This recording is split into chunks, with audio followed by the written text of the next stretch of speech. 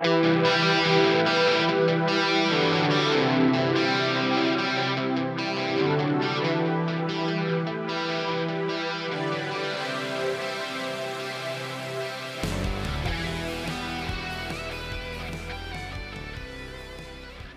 up, guys, and welcome back to another episode of Top Bins Talk. I am your host, as always, Marcin Kazmarski, here with my co-host, Tim Kamaraj. Say what's up, Tim. Hey, everybody. Happy to be back.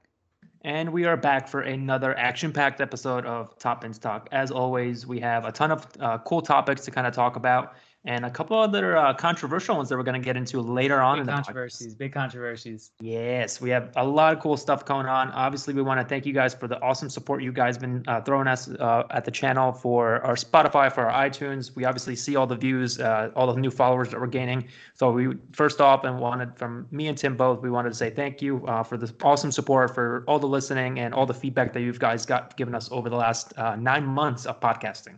Yeah, and also all of the guests that we seem to be having on. Everybody's been willing to come on, give us their time, and it's been really cool. It's been great to talk to people about football culture, everything associated with the game. Exactly, and especially on that topic, if you guys do want to reach out to us, you can always ask either Tim or me, and we can kind of get you slotted in for a potential future episode. So if you ever want to jump on Top Bins Talk with us for a special episode, feel free to reach out to either one of us at any time. But let's get back to the main issue at hand, and that's our episode. So let's start things off with a topic that's kind of obviously the only league that's been really played so far in terms of football has been the Bundesliga. So there is a little bit of a, not issue, but a little fun storyline kind of developing at the top of the Bundesliga table, and that is the Bayern BVB top of the table currently. So, Tim, what do you think so far about the title race that is happening in the Bundesliga? Well, I mean, you hate to see history repeat itself, but how many times have we watched where, BVB makes a really good run, Bayern goes ahead and catches up to him, and now Bayern are 7 points ahead at the top of the league right now. I mean, it really wasn't that long ago that we were looking at, talking about what if Red Bull Leipzig comes out of nowhere, but they're even further from the top now, and so real interesting development. Like I said, Bayern coming away with a 7-point lead, is just incredible at this point. Their Klassiker, I mean, what did you think of that? Do you remember they had the handball in that game and everybody was like losing their mind on Twitter? Yeah, about Jeremy Boateng's elbow kind of like grazing the ball on that Haaland shot. Yeah, I do remember that. Yeah, and I accused everybody else of losing their minds when I was the first one to go, how isn't that a handball? How are you going to have not bring VAR in on a title deciding game? But but essentially, like I was saying, history repeating itself. Bayern just can't be stopped. They're just popping in goals for fun. They're keeping clean sheets. They're doing really well in the league. And BVB just kind of seems to be doing well with the restart, but I just don't know how they're going to look towards the end of the season. It's a little crazy at the top of that table right now, even within the top 5 positions, not even just the title race. Top 5 really isn't spread out that drastically points wise. And it's just going to get even more competitive towards these last 5 games. Honestly, I think that a lot of the Bayern doing successful thing, I wonder how much this would have changed if we didn't have this 2-month period of not playing.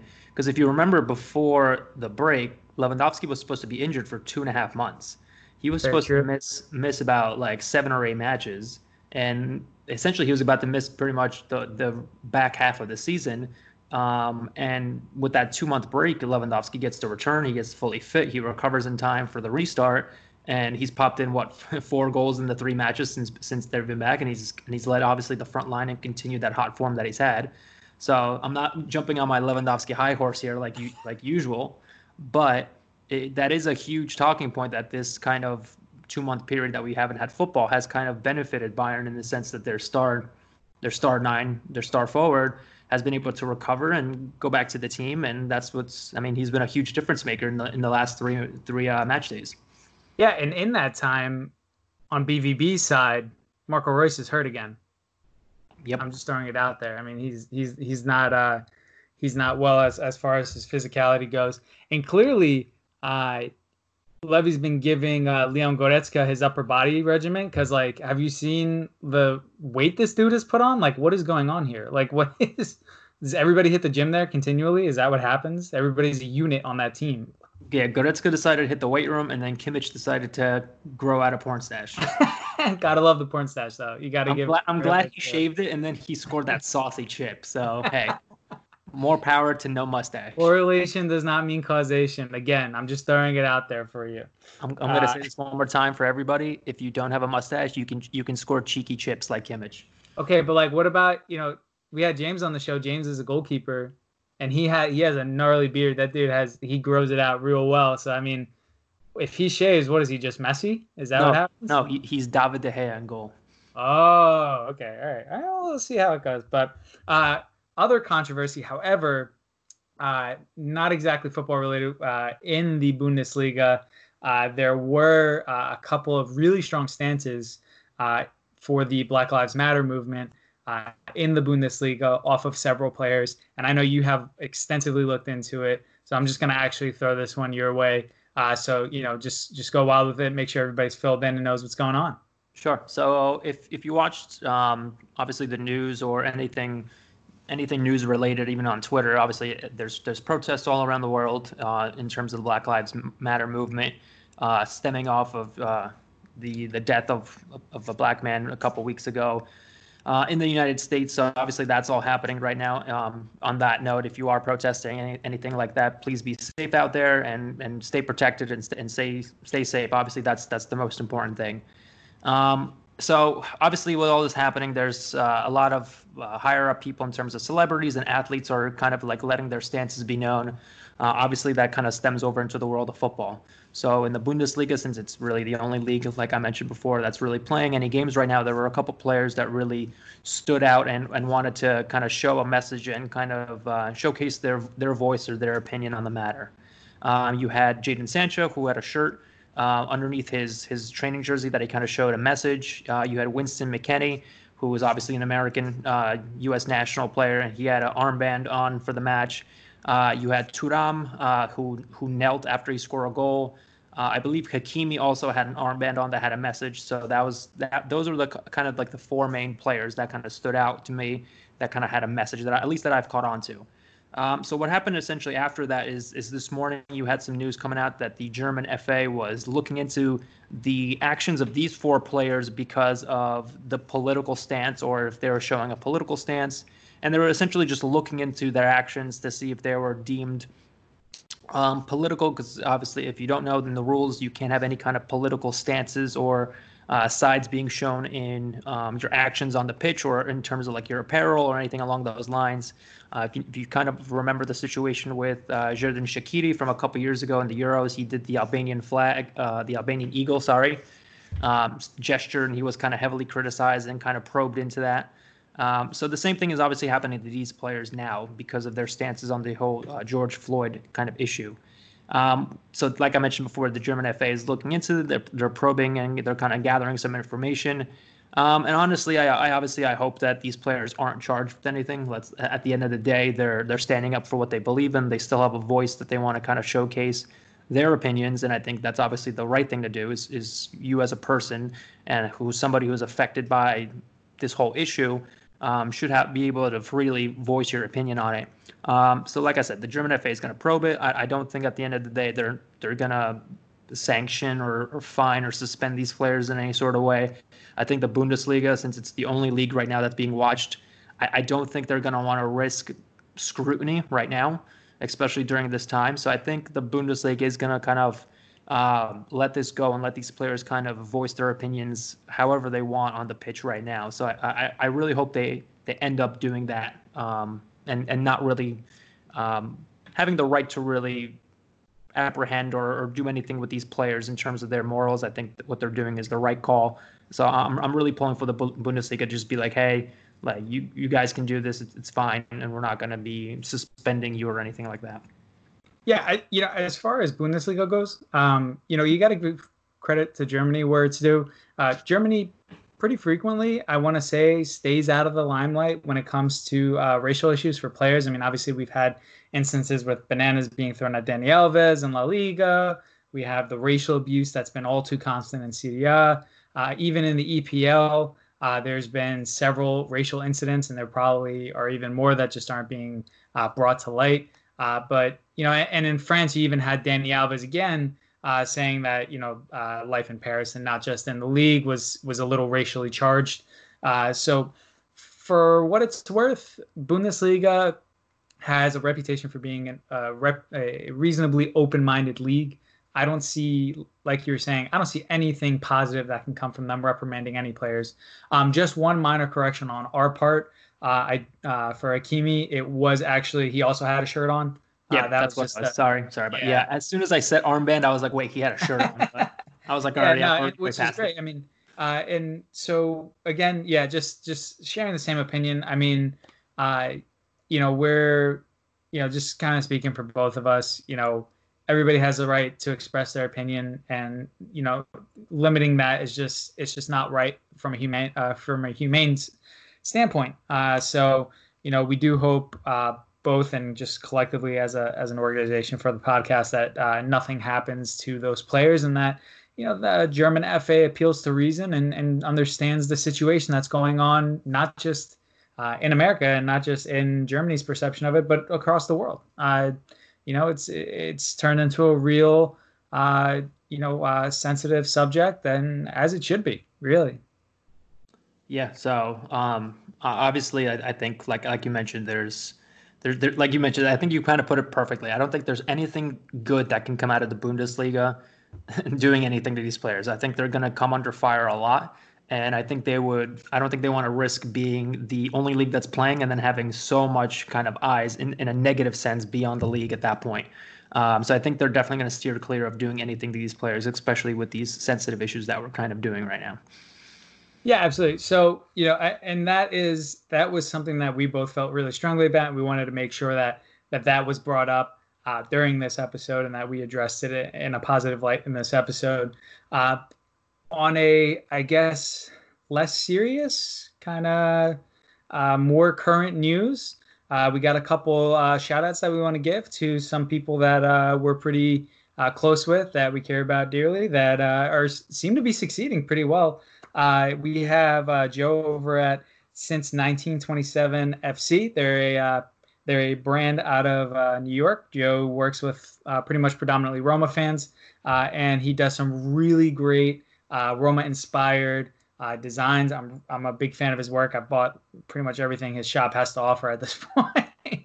So They're Joe giving is back to the community, $1 at a time. yeah. So we actually we wanted to give Joe a shout and since 1927 FC a shout because they came in at number 64 on Roma's top 100 Instagram accounts to follow, which is a really great accomplishment on their part.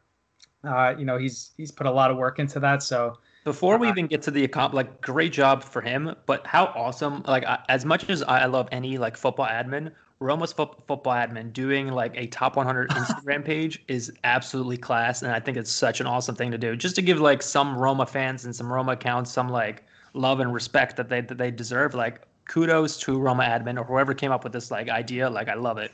yeah, no, it kind of speaks to how that club is really it's fan driven. Like it's the passion's there. So aside from since 1927 FC, which if you want to go ahead and check them out, that's actually, I believe that is how they're added on Instagram since 1927 FC. And we also wanted to give a shout as well to two friends of ours. With James and Yaz, they just started the Boot FC. So you might remember James from our boot camp episode 1. He is also known as the Boot Wizard. So James went ahead with another friend of ours and Yaz and started the Boot FC. It is a cleat specific podcast. It's all things related to football boots and some extensions as well. Great guys. I would definitely recommend you give them a listen if you get a chance to. Big fans of theirs. Couldn't speak positively enough for them. But I'm really happy that they went ahead and started this. They're also really active on YouTube.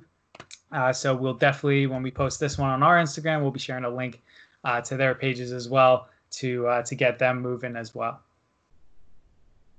Cool. Yeah, and there's also obviously the one and only Deadball UK that we obviously, as always, want to shout out. Yes.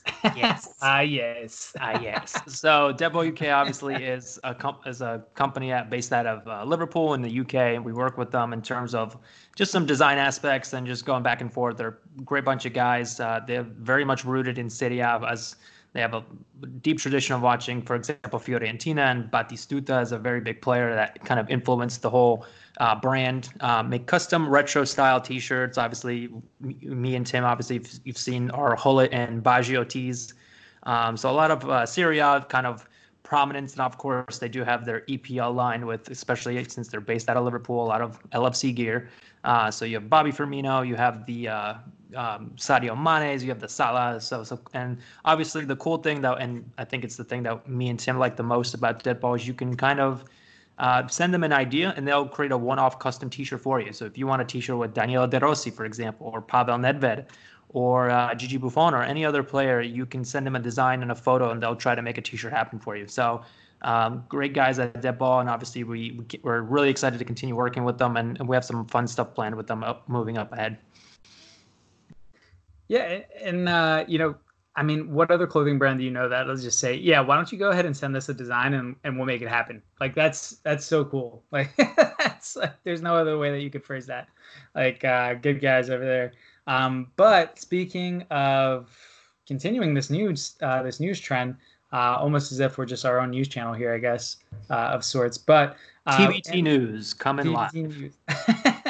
Back to you, Marcin. No, so we have our transition to league openings. So that's a really big topic right now. We have 3 top leagues in the Premier League, Serie A, and La Liga announcing their return dates. I have them right here. We have La Liga returning June 11th. We have the Premier League returning June 17th. And we have Serie A returning June 20th. So big news all around that we're getting those 3 leagues resuming, considering it is now evident that Ligue 1 are the only top 5 league that decided to call their season early after everything that we talked about. Mm-hmm. So that was definitely an interesting move on the French. I think there was somebody from the league administration or somebody in the government that I read from France that said that they thought that the league was canceled a little bit prematurely. So there was somebody that, like I said, I don't remember who the exact person was, whether they were French government or somebody in the Ligue 1 FA. But they said that they thought that the league was closed a little bit early. So we'll see if this kind of comes back to kind of bite them in the butt. Obviously, since they're the only one that are closed and won't be reopening, with all the other leagues now kind of setting dates. What's more interesting is what's going to obviously happen with the UCL when it comes to the French teams, because they're still obviously involved. You have PSG and Lyon, who have still matches to play. So obviously we're going to keep an eye on that, and that's going to be something we'll talk about later. But yeah, so we're going to see what the French decide to do. Obviously, I don't think they can recall the league and bring it back. I don't think so. I think that would look really bad. So I don't think that's backsies. Yeah, no backsies for Ligue 1. Sorry, PSG are your champions. We've already crowned them. But yeah, obviously we're excited to watch a little bit more football from La Liga. So you have the title race there between, obviously it's kind of basically down to Barca or Real Madrid. And the big obviously talking point there is who is going to win out La Liga? Who's in a better spot right now coming back from this kind of 2-month break that these clubs have had and challenge for the title? Will it be Barca retaining the title or will Real Madrid kind of swoop in? And that's going to be a really big talking point. So I want to ask you, who do you think will win La Liga this year? Who do I think? Mm-hmm. So I have to go with Barcelona on this one. And the reason being is that Messi is a little older now. And Messi had a lot of miles on his legs this season. And getting what is effectively at least a month break here from the tedious schedule he was on. I know they all kept up as much as they could with their own fitness. But Messi having an opportunity to recharge his battery. I mean, he's the bread and butter of that team. There's no arguing it. You know, he's the reason. He's what makes that team tick. So letting him recharge, letting him get healthy is huge. I know that they also have several other players that were coming back from just kind of like nagging injuries, just just things that were really holding them back. So I think this was a really good opportunity for Barca to reestablish their dominance in the league. If you look at their schedule when they come back, they have Mallorca is next, which is no disrespect to Mallorca, but they're not really a challenging team to face off against. And when you look at the rest of their season, I mean, as far as really tough games that they have to look at, their toughest one is more than likely going to be their game against Atletico, because aside from that, they have a couple, like they have Sevilla, they have Bilbao, but they don't really have like anybody that's really going to push them over the edge. Whereas, despite Madrid having also an easy schedule, you still have to look at that point advantage that Barca have, because they are not going to be dropping teams points against smaller teams for the rest of this season, the way I see it. So I'm going to go the exact opposite. I think Real Madrid are going to win out the season. And I think it's based on kind of exactly what you just said, an easy schedule, because Real Madrid don't play anybody worth really mentioning on the rest of the season. So you have the next game back is Eibar, then they have Valencia at home, and then they play Sociedad, which is obviously in the upper half of the table. They're currently fourth, and that's really their challenging schedule is that Sociedad game. That's really it. And they play seventh, and then every other one of their opponents is bottom half of the table. So I think but still going away to Athletic Club is tough. Like that's not going away to Bilbao is not an easy trip. Yeah, but Bilbao are 10th in the table. They've scored less goals almost than they've played matches. Like they're not an offensive side. So and with Real Madrid having the best defense by far in La Liga this year, I don't think that Athletic will kind of challenge that goal. So I think it's just an inevitable Real Madrid goal that will win that game. All right, so you think Zizou is going to get his La Liga championship? Is that what you think is going to happen here? Yeah, I just see like such an easy schedule. Like I said, besides the Sociedad and Valencia games, which are a little suspect, but even still, Real Madrid plays Valencia at home, which is a huge advantage, obviously, for them. Like I said, the one big sticking point for this schedule going down the stretch for Madrid will be that away trip to Sociedad. I think that's going to be a tricky match to obviously to play. If they can get through that one and get the 3 points in that game, I think the title's is going to be, obviously it's going to come down to the wire, but I think Real Madrid are going to sneak it out this year. Just my hunch. That's a hot take. That's a hot take if I've ever heard one. So obviously you're calling then for Liverpool not to win the Premier League, right? Like you just don't think that's going to happen, or? Yeah, Liverpool are going to lose every match for the remainder of the season, and then go back in time and lose more matches. Yes, and then they're going to go back in time and never win any of the Champions League that they won last year. Yeah, so obviously, yeah. So the EPL, let's kind of shift it over to that league real quick. Yeah. EPL table, yeah, we obviously know that Liverpool are obviously going to win the title. It's inevitable, whether that happens in 1 or 2 games or however long it takes for them to be officially crowned as champions. That's what's going to happen. Obviously, I think the more interesting race is what's going to happen with the rest of the Champions League spots. I think obviously Man City are pretty good team, and I think they have that second spot kind of locked down to themselves, even though there's a 4-point gap with Leicester right now with a game in hand. So I think Man City have the second spot kind of wrapped up, but those last 2 Champions League spots aren't as wrapped up as possible. So you still have Leicester. You have Chelsea, you have Man United, you have Wolves, you have even, funny enough to say, you have Sheffield United. I know, I'm rooting for them so bad. I know. Imagine if Sheffield United made it to the Champions League this year. That would be like the Leicester City story from when they won the title a couple years ago. I mean, it's not exact. I get what you're saying, but it's not winning the title. I know it's not winning the title, but who would have thought that Sheffield United at this point, after 28 rounds, would be 7th? And have a not only better record, but be in a higher position than Tottenham and Arsenal. Nobody. I don't know. I mean, Sheffield United's a great organized side. Wolves, I think. I mean, Wolves are a great side. I think they're basically the Portugal B team. Like Yeah, They're, well, they're with pretty, half of the Portuguese national team, so it's like a B team. yeah. So maybe they'll see their way into Oh a God, Champions League stop with the spot. dad jokes. That joke locked and loaded, ready to go. I knew there was one coming at some point on this podcast, but I didn't think it was coming You there. love them. They make your day. It's fine. Hmm. So it's really okay. So yeah, I have to say the same. It's really the interesting piece is the fact that, from actually, uh, let's say from third down to seventh, there's only a 10-point difference, which, I mean, there's still a good amount of games to be played since they're resuming this season. So, 10 games to be played is a pretty big deal. So that's going to shift all over the place. I do see Liverpool as locking that title in within the next couple games. There's no way that they're not going to come in refreshed and ready to move. Hmm. Been And like seeing I them. said, and they need 2 wins. So I mean, they need 2 wins out of 9 games. I think that title is pretty much as good as done there. Yeah.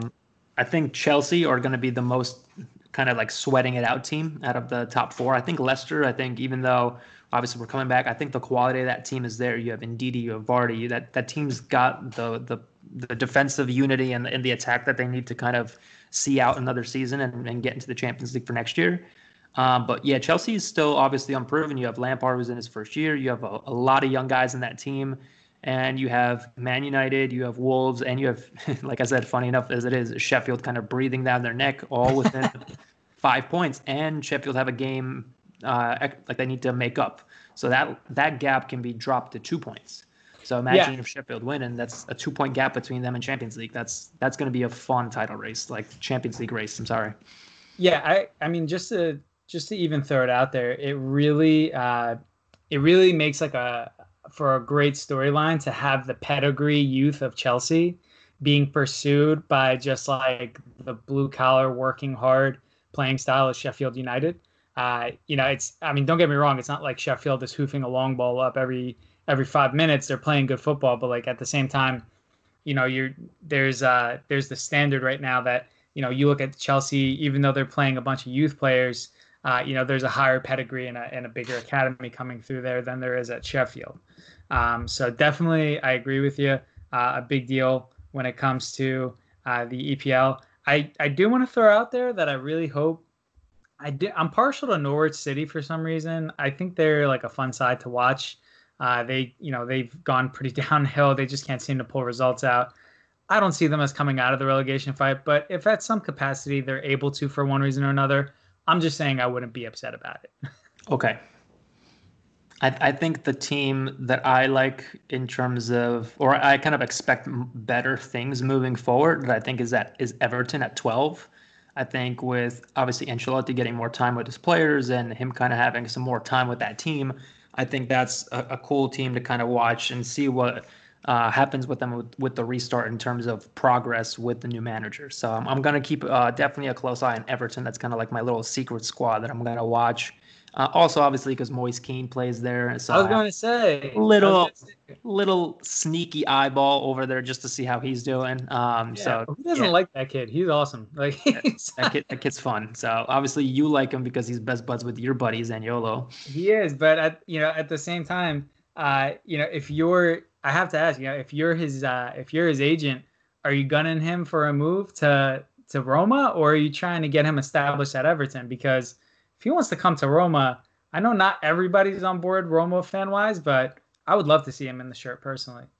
Yeah, so Moise Keane was what was the rumored figure on 30 million for Something around that, yeah. yeah, 30 mil for Moise Keane back from Everton to Roma. I mean, it kind of boils down to a couple things at the end of the day. Yeah, like is Ancelotti going to give him the kind of like time and the time on the pitch essentially is what I'm trying to say, and the minutes in game to kind of make himself like felt into that squad and kind of see some results and see some goals and some better performances, or is he going to want to go back to Italy and kind of play with one of his buddies? So, I mean, at the end of the day, I think if he has an opportunity to go to Roma, I think he'll take it just because, let's be honest, I think Roma are in a better position currently than Everton are. So I see them being obviously a little bit higher up the table. and I see the progress that Everton can that Roma can make with his addition, with obviously him playing with Zaniolo and him having. I think that chemistry is going to be instant. That's a huge thing when you're joining a new club is having that instant chemistry with a fellow teammate, especially considering he's played with a bunch of them in the national team and the youth team level. So I think that'd be a good move for him. Obviously, I wish he never left Juve in the first place. So that's just my obviously that's biased opinion there, but yeah, I would him at Roma. I think it would be a successful move. I think that's a good club that kind of like likes to nurture their young talent and give those young kids a chance to play. So I think a move to Roma would I don't make know about sense. nurturing talent. Not saying nurturing The talent, but fans could they be really rely more aggressive on sometimes. they rely more on younger players. At least That's that's fair. what it seems right now. They rely more on younger players than. So I think Moise Kean would get more minutes or more game time at playing for Roma right now. That's fair. So speaking of Italians, let's bring it full circle. Serie A, June 20th, we're back in business. So we're back obviously in business. So this title race is probably I'd say the most interesting, obviously for us, just because we're Serie A fans. So this is obviously the league we watch. Um, a lot more games be left played here, I think, than anybody anywhere else. So Yeah, Serie A definitely. has the most games to make up. We have, I think, 12 to 13 rounds to make up, while everybody else has about 8 or 9, and the Bundesliga as little as 5. So the most football is going to be played by the Italians coming up in the next few months. And yeah, definitely, I think this is going to work out in Juve's favor, playing every 3 games.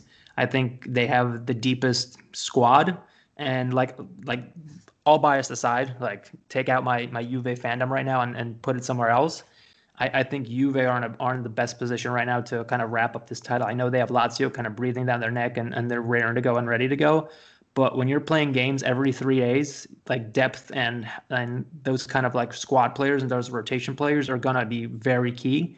And let's be honest here, Juve's squad players are Douglas Costa, like at that level. They have Yeah. Bernadeschi doesn't start for the team. Pjanic didn't even start for the last like few games before the break. So you have very high quality players that can rotate in for Juve and get minutes and get game time. Well, at Lazio, let's be honest, it's not that same level. So I just think that's where they're gonna fall short. Is once we start getting into like 2, 3, 4 rounds in, I think you're gonna see Lazio start dropping a few points here and there. Yeah, I was gonna say if you look at the title race right now, just on a strictly financial and player standpoint, again, all bias aside, uh, Juventus is almost like a sports car running this race. Is almost like a Ferrari of some kind. And Lazio is kind of like is like a Like a Fiat. no. No, Don't be not rude like a to. Fiat. No, not like a Fiat. No, I would say they're a sports car you could get like a hold of. Like they're not like they're nothing insane, but they have like a professional driver behind the wheel. They have So their it's coach so who it's like so it's like a Porsche 911 versus like a Mazda like Miata. with like Jeff Gordon behind the wheel or something like that, like in his prime. with Like with Lewis Hamilton behind the wheel. sure, yeah. The point is that an experienced hand is guiding these guys, but there's only so much that you're going to redline to keep up with something that's built to achieve that goal. Because that's where Juventus are at this point. They're the first Real quick before we get into this, let's just segue this into our new adventure, our card themed podcast. No, I'm kidding. We're doing it all. We're covering all the bases. No, but so so the point that I'm making here is that it's not the fact that it's not Juventus that are winning this title. It's the fact that it's a club that's built to win the title. So it's not the name that's winning the title. It's the fact that there's this club that's modernized themselves. So that's really my take on it. Is I think if Serie A wants to maintain competition, the top teams are really going to have to modernize themselves and advance going forward. Well, speaking of modernization and things along that nature, we obviously have some huge Ooh, news. tell me about that. huge news when it comes to Serie A. So you have Hellas Verona decided to modernize. Geez, I can't speak today. Their logo. So it went along the same route as Juve. A lot of obviously sleek angular lines. If you want to obviously take a look at the logo, feel free to just Google it. And I'm sure there's a ton of news sites that are showing the photo of the new logo. But yeah, so Verona decided to kind of go the same route as Juve and kind of update their logo a little bit. I'm sure their fans are very split about it, just like Juve fans were at the beginning. A lot of fans didn't like the modern look, and now to this day, it's become a lot more acceptable over time. So I'm sure the same thing will happen with Verona fans. They're gonna protest the logo and be like, "Hey, we don't want this. We want to go back to our roots of the club." But I think after like a year or two, you're gonna see it's more accepted and more liked by the fans. And obviously, this kind of brings us to the question: is what has to happen in Serie A for all these clubs to kind of catch up to Juve? Do they have to obviously modernize themselves as a club in general? It's not just really about logos, but I think it's in Serie A, the main teams that kind of want to keep up with Juve. Let's kind of like list them. It's essentially the top seven if you look at it right now: Milan, Napoli, Roma, Atalanta, Lazio, and Merda. Yeah, you know I'm gonna say it. Like I can't. Yeah, you know I'm gonna say Inter that. Milan, Inter Milan. Okay, you Inter. can say it. I'm not gonna say it, but whatever. So yeah, I If I think say it those 3 times fast, does Conte pop up behind me and slap me? that would be terrifying. I would never wish that upon anybody. But yeah, so the clubs obviously, I think those six clubs, excuse me, definitely need to kind of update themselves. Whether it's not saying do exactly as Juve did, but kind of yeah, in the light as like you have to own your own stadium, like new grounds, like updated like training grounds, like all these things kind of influence yourself as a club in terms of bringing in new talent and bringing in bigger and bigger players. And obviously bigger players means more sponsorship money, which means more money for transfers, which include essentially what Juve have done over the last decade is kind of position themselves to become one of the top 10 like most earned clubs in the world right now. I don't know exactly where they are in terms of revenue, but I know they're in the top 10. So I mean, it's a far cry. I think I saw a statistic that showed that Juve like made, I think in like 2009, like 230 million euro over the course of the year, and I think like last or like like a last year or 2 years ago they made like more than double that. So you're doubling your club's revenue in a couple years span. I mean, that's going to set you up for success moving forward, and I think that's definitely a model that some of these bigger Serie A sides are going to want to follow to kind of catch up or try to close the gap between Juve. Yeah, it used to be, it used to be the extent of changing your club was putting a new coach in charge and signing like one or two key players, and that was remodeling your club really. But now with the amount of media that's involved in football and the amount of shirt sales and all this hype that you could generate in all different kinds of ways for your club, even looking at Juve and some of the crossover work that they've done with certain clothing brands, that's another example right there. It would be it would be a far cry to say that any other club is going to be able to modernize themselves without running a similar route. I'd love to see, and Roma does a good job staying involved social media wise, but I'd love to see us modernize as a club in general. I will say that the harder part, because you have to remember Serie A for a long time was the league, right? Like, EPL. 90s, yeah, 90s, early 2000s, like you couldn't touch the Serie A. Yeah, it had an identity. It was, it was competition was fierce. And it's kind of lost its way a little bit. And if the way that it's going to move forward is by modernizing, then personally speaking, I think the Italian FA needs to put their money where their mouth is, right? They wanted to restart this league so badly because they needed football to happen. Well, if you need football to happen, loosen up some of the restrictions that you're putting in. God knows how long Roma's been trying to get, into their new stadium, and they can't do so because of all the red tape that's being thrown around. If you're going to argue that football is so necessary, back it up, put something behind it, make some moves to help other clubs rather get to that level of being modernized and being ready for the new game. Yeah, so you had a couple obviously examples of that. You had Atalanta. I think they renovated part of their stadium with some new added seats and things along that nature. You had, I think recently in the news, I think it became official that Milan and Merida were going to have a new joint stadium. So the San Siro was, I think, going to be torn down, if I remember the news correctly. And the new, I think, like 250 million euro stadium was going to be built in its place. So I mean, that's the step in the right direction for those two clubs who obviously have shared a stadium for so long. Obviously, the San Siro is iconic, but I think it is time to kind of um, kind of to your point, to modernize the league in general, because that's what's going to bring in those TV dollars, and those TV dollars is what's going to drive these clubs obviously to push more for transfers and want even more TV dollars, and it's like a vicious cycle. You get more eyes on the league, and then you have more money, and you have more money to spend on players, which improves the quality of the teams in general.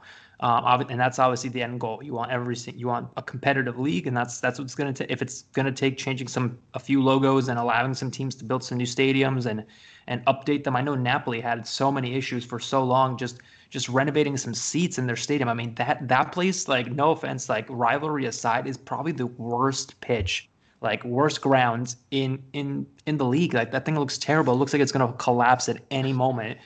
So I mean, like, they need a stadium badly. Like, but what's like, why is it being stopped? Like, why are like to your point, why is there so much red tape in terms of stopping this stadium from being built, which is going to improve your league? Like, why is there so much issues with it?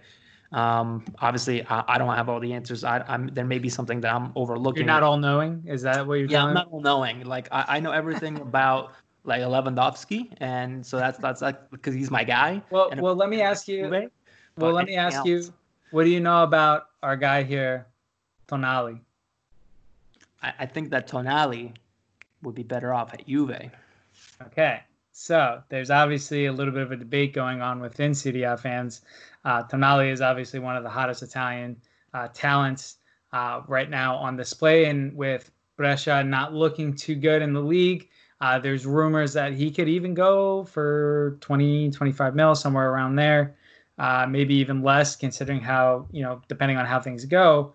But people have basically boiled it down to saying, look, if he goes he's either going one of two places. He's either going to Juve or he's going to Inter. So, Well, it's not even people. It's the owner of Brescia. So the owner of Brescia said that Tonali prefers either Inter or Juve. So, oh, I said it. Damn it. Damn it. He gotcha. prefers Merda or Juve. Sorry. I'm gonna adjust it. So now I will, this is your team is involved here, so it's only fair that you go first. Make the argument for him to go to Juve, please. So here's the thing. So him going to Juve, I think, would be more beneficial for his career long term. So not only will he get to play with, let's be honest, I think squad versus squad, I think Juve have the better team overall. You have guys that have done it all and kind of won almost everything that they possibly could, like Cristiano Ronaldo. You have Chiellini, you have Bonucci, you have Buffon and goal. You have that veteran leadership that can kind of teach him those qualities that he needs to kind of excel and make him that leader of the future for not only the national team but also at Juve if he joined the club. And two, he would get as much as it's gonna be a little bit crazy to say, he would get a lot of playing time in that midfield. Juve's mid isn't like overly 100% stacked in each single position. Like, there's, in the sense that there's nobody that's really a guaranteed starter week in and week out.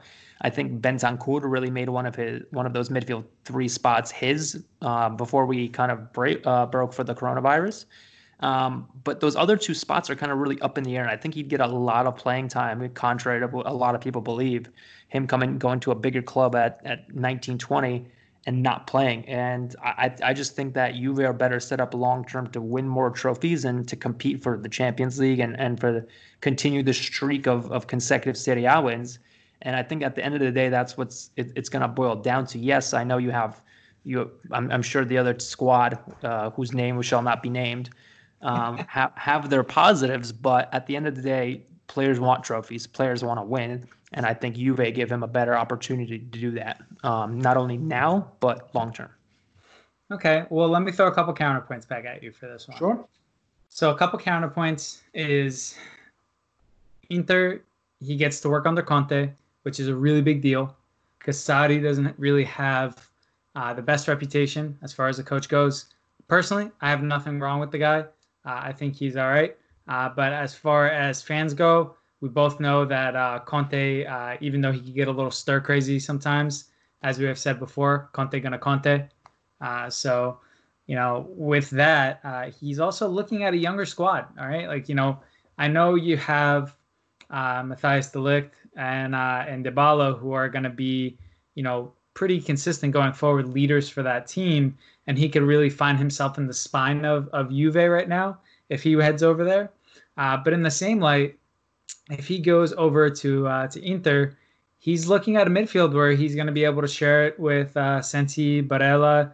He's going to be, his positioning is one of his strong suits, and working under a manager who values positioning and work ethic, I think he could really succeed at that team. One thing I actually think you might not be considering is Inter have a pretty young squad, all things considered. Rome is there permanently. Lautaro is being linked to every club under the sun because he's a good player. But you also have, like I said before, Barella. You have Sensi, who is doing really well. They're, besides Godin, Stefan de Vrij is pretty young.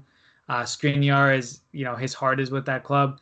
So they also have a pretty strong spine as far as as teams go. So personally speaking, I think he's spoiled for choice between the two clubs. But for me, being able to work on the Conte and somebody who I want to say gets the most out of like every player that he coaches, for a young player would be a better opportunity than him working under Sarri, just based off of that alone.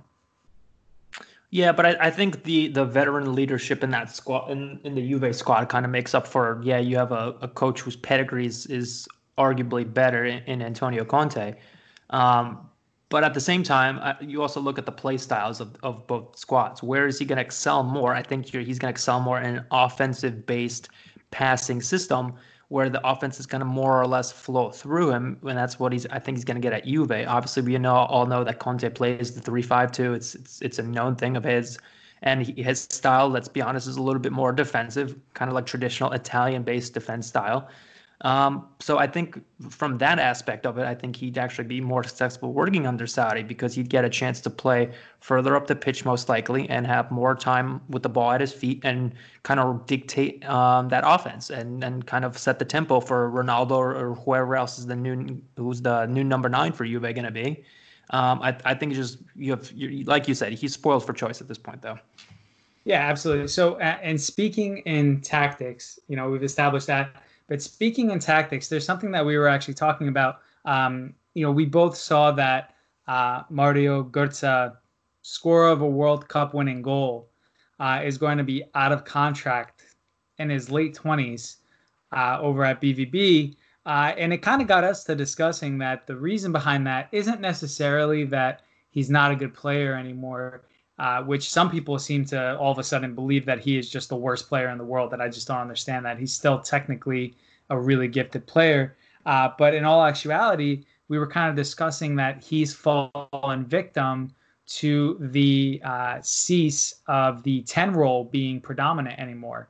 The 10 role seems to, the playmaker, role sitting behind the striker seems to have gone away. Seems to not be a popular feature in tactics anymore.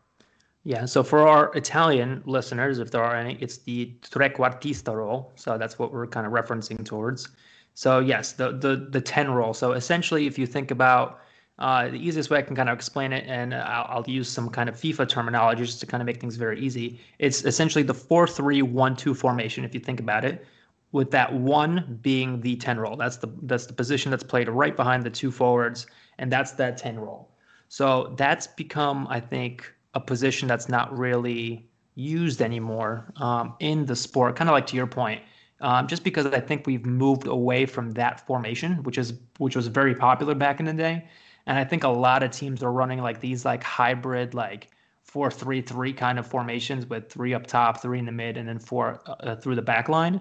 So I think that's what the big thing is now. I think we've seen a shift in terms of tactics from a formational standpoint, and it's kind of really negated the, let's call it, need for that for that 10 role. I mean, we've seen it at Juve. I mean, Dybala is a perfect example. He'd be a perfect number 10, but Juve haven't really played with that kind of need for that kind of position for a while now. So it's been a very big talking point, at least among Juve fans, is where exactly does he fit in? Because he's perfectly suited to play that 10 role.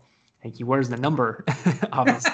So that's a big issue. Like where does he play? And it's kind of down to the fact that, well, like you don't like that formation's not really used anymore. And I think the perfect example for at least the Juve fans that are listening that I can kind of tell you is if you guys remember a Brazilian player called Diego that he came to Juve. I think it was from either Werder Bremen or Wolfsburg. I don't remember the club exactly. But this was like in obviously the post Calciopoli days.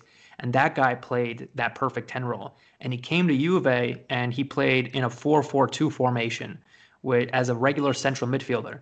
So what happens when you take an attacking midfielder that's used to playing behind two strikers and you put him into a midfield four where he's playing as a regular center mid, he's going to falter, and he got sold within a season. So, I mean, that's like a perfect example I can say of a formation and a style of play that's really not used anymore today.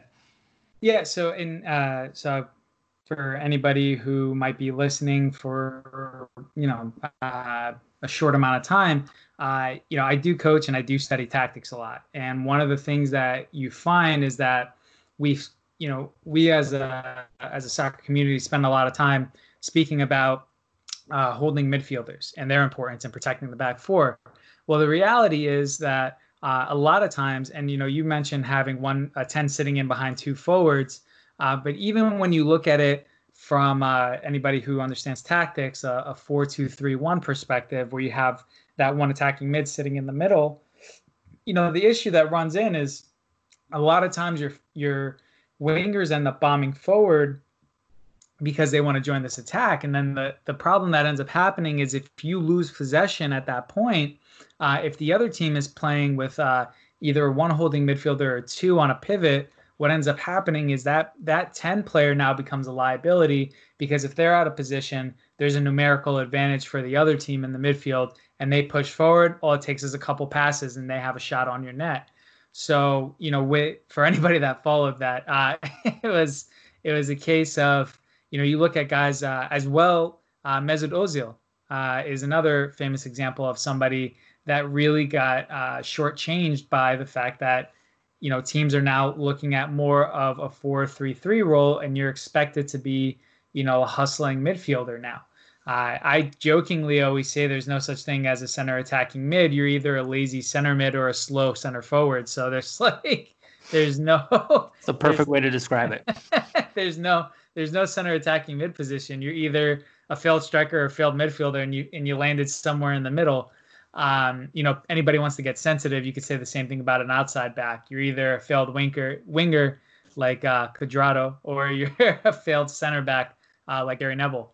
So anyway, with those tactics in mind, you have a lot of guys that got shortchanged because of those tactics.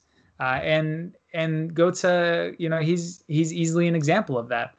BVB puts him out on the wide sometimes, but that doesn't really work for him anymore. But the real point that needs to be made when it comes to the 10 role pretty much dying out is that the reason the 10 role has died out is because if you're playing somebody else and they're playing two holding midfielders, one of them easily man marks your number 10, and now all of a sudden your system has a fatal flaw in it. So more often than not, the 10s get moved out wide now. So the reason that has also died out is because the game is played with a ton of pace now. So if you have a 10 who's too slow to be a forward and you stick them out wide, well, that's great. When you're playing a possession-based build-up, you can use them there. But when you're really trying to build the game up, or rather hit them on the break, it's not going to work out for you. Same thing happens with Ozil. He slows down the counterattack for Arsenal. It's unfortunate, but it's true. And it's exactly the same reason why the traditional poacher number 9 is not really a thing in football nowadays either. You're starting to see more and more teams moving away from this kind of like hold it up kind of striker role. Kind of like exactly to your point, there's so much more reliance on pace and agility and quick movements that these kind of guys, like for example, like a Luca Toni from back in the day, they're not really like these like kind of like just throw it up to him and see if he can head the ball in. Like that really doesn't work in today's game, and a lot of coaches are realizing that. And like sad to be say, but like players like Higuain or for example are like starting to get like a little bit more phased out, and it's kind of like along the same lines as that traditional 10 role. You're starting to see a movement away from that kind of need for that kind of position in the sport. Yeah, absolutely. And maybe that's why he's so mad all the time. But I don't know. Maybe Because he knows because he knows his role doesn't exist anymore. But yeah. I mean, you gotta love a good goal poacher though. Still gotta love that. Yeah, Uh, because they come far and few in between nowadays. yeah, definitely. Well, I think we've talked about a lot of cool stuff today, and we have a lot of cool content coming up from me and Tim in the future, especially on the next episode, which we'll be actually be doing. Spoiler alert: a little chat with Live Breathe Football. If you don't follow them, I would 100% recommend checking them out. But as always, thank you guys for listening to our episodes. To me and Tim, kind of going on a little hour-long rant. As always, I hope you guys enjoyed the epi. As always, you can also kind of like set us in a DM or shoot us a message if you guys have any talking points that you guys want to listen to on the next episodes, or if you guys want to be guests, feel free to message us at any time.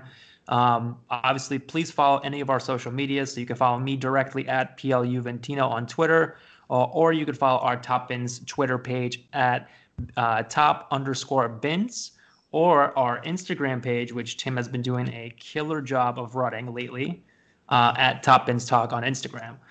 Tim, what is your at if anybody would like to get in contact with you? Well, if anybody wants to be so unlucky as to have a conversation with me on Twitter, I am at FootyKuji. That's KUJI at FootyKuji. And again, if you're trying to catch us on Instagram, we are on at Top Bins Talk. And yeah, I mean, just a pleasure as always to be able to share the news with everybody, and hope we get to share some more cool stuff going forward. Yeah. So again, thank you guys so much for the awesome support we've had over the last few weeks, and we'll catch you in the next episode. Peace.